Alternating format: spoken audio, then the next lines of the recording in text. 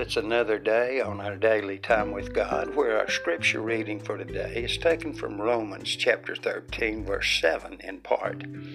Render therefore to all their due, taxes to whom taxes, fear to whom fear. One night a man heard a radio preacher say that we should fear only God, but he didn't agree.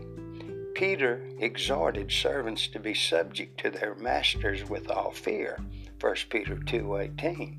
And Paul said that wrongdoers should be afraid of civil authorities, Romans 13:4.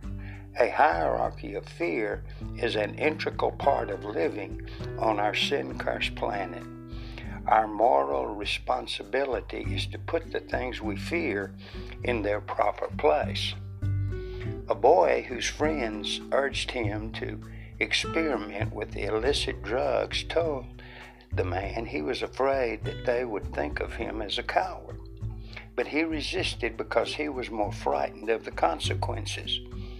A young man who volunteered for dangerous military duty admitted he was scared of being wounded or killed, but he had a greater concern about what would happen if the enemy won the war. Both of these young men did what was right because they recognized the priority of certain fears. The Bible teaches that our greatest fear should be of displeasing God.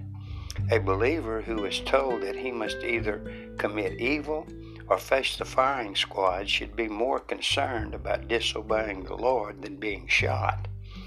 That's what Jesus meant when he said, "Do not fear those who kill the body, but cannot kill the soul, but rather fear him who is able to destroy both soul and body in hell," Matthew 10:28.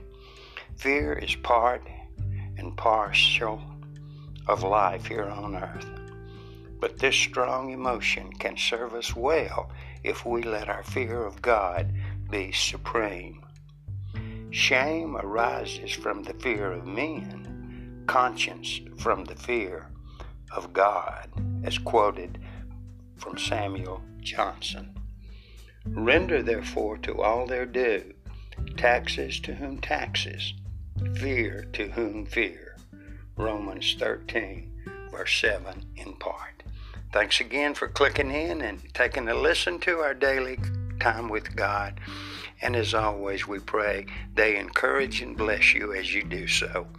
And as always, rejoice and be glad in one more day that God has given you.